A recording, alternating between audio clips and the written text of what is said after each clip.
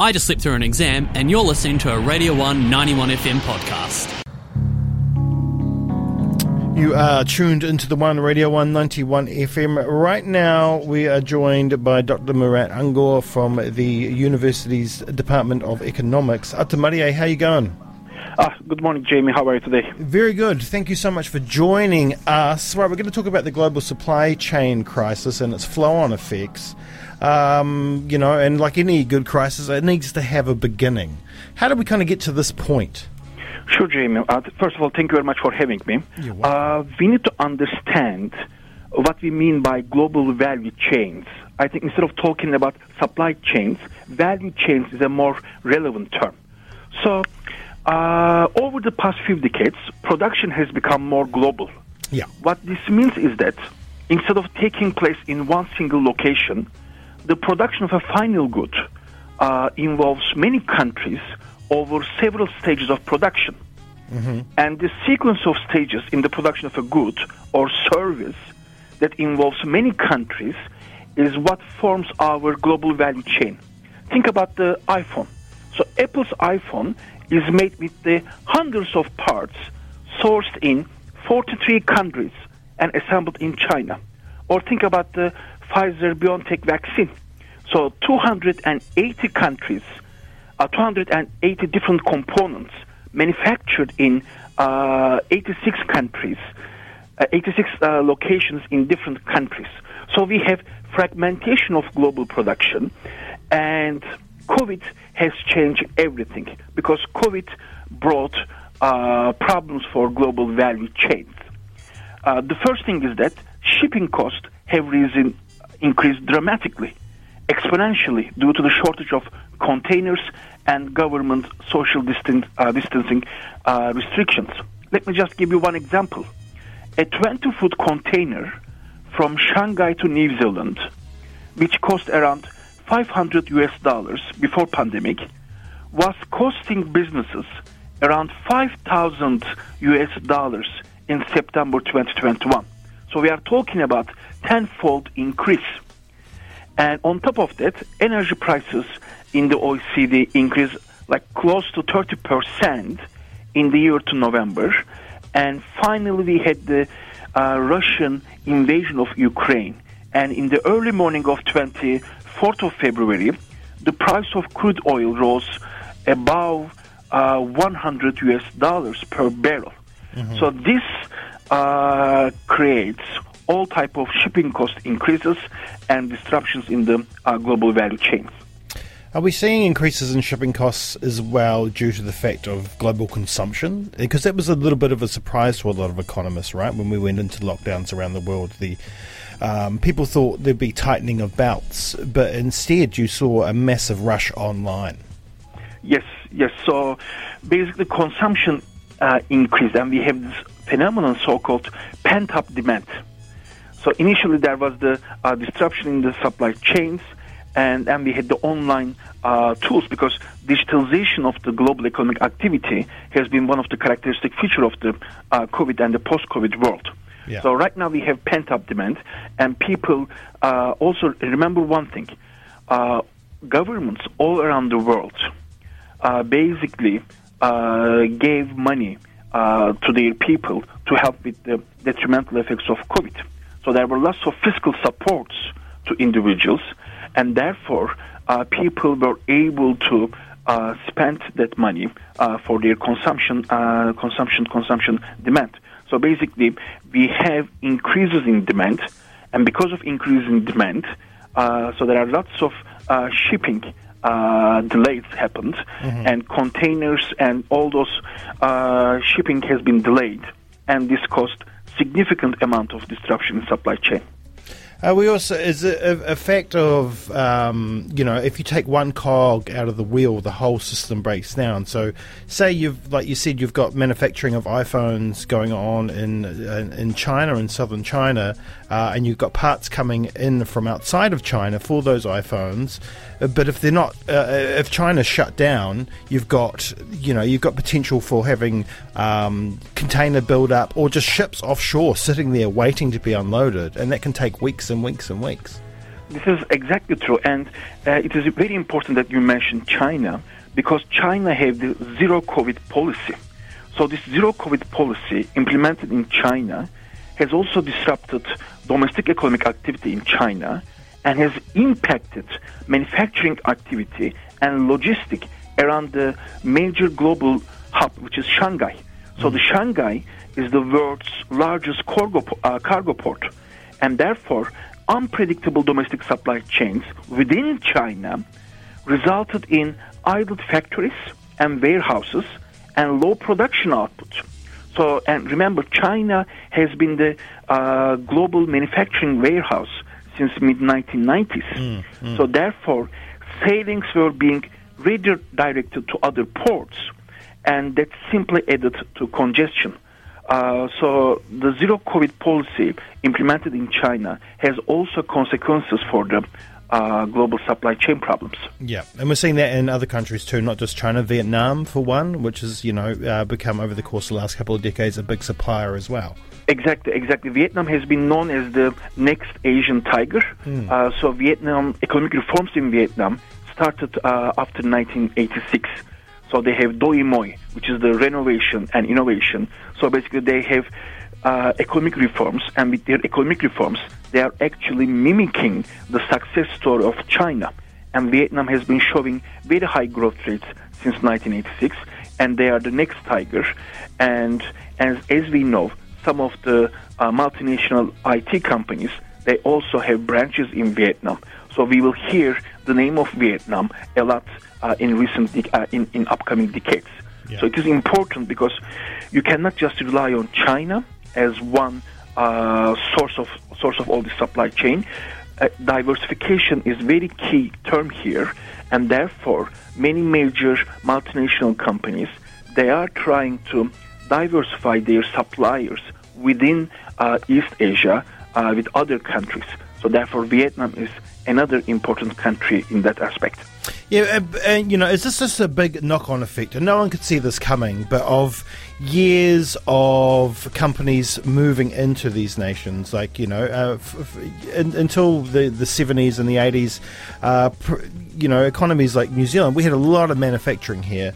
And I remember the last big shift for Ōtepoti was the Fisher & Paykel taking manufacturing offshore to Thailand and to Mexico. So is this a big knock-on effect of companies like Fisher & Paykel moving manufacturing offshore? So this phenomenon has been called as deindustrialization. So basically, if you look at all of the rich countries, so manufacturing employment share and manufacturing output has been declining in those countries. And look at Dunedin, for example. So what are the two major income-generating sectors here? Education, we have the university. University is a service sector, and we have the hospital. Hospital is a service sector. And you walk on the George Street, what you see is hair salons or bars or restaurants. They are all part of the service sector. In other words, New Zealand is a service sector economy. And basically we were relying on offshoring. All these manufacturings were manufactured in low-wage economies, mainly East Asian countries, and then we were importing. And recently, many policymakers in the United States started to talk about reversing this offshoring phenomenon. And they are talking about onshoring, which means bringing production back to your own country, where it is safe from foreign adversary shocks. And another term that we recently learned is the nearshoring, bringing production back to friendly countries.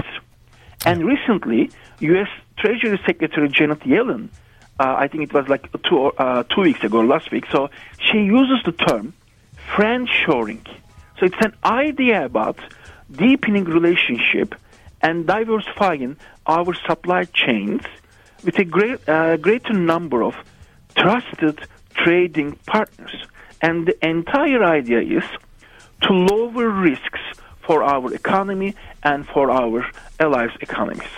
But those lower risks, in turn, if we're moving them to friendly countries or nearby countries, will probably increase the price because of wage wage issues. Well, not wage issues, but higher wages, right?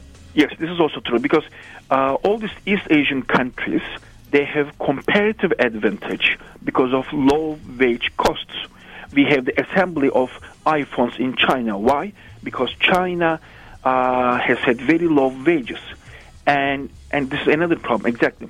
Once we have manufacturing plants, once we have onshoring in New Zealand or in the United States, then since developed rich nations pay higher wages, we will have higher wage costs.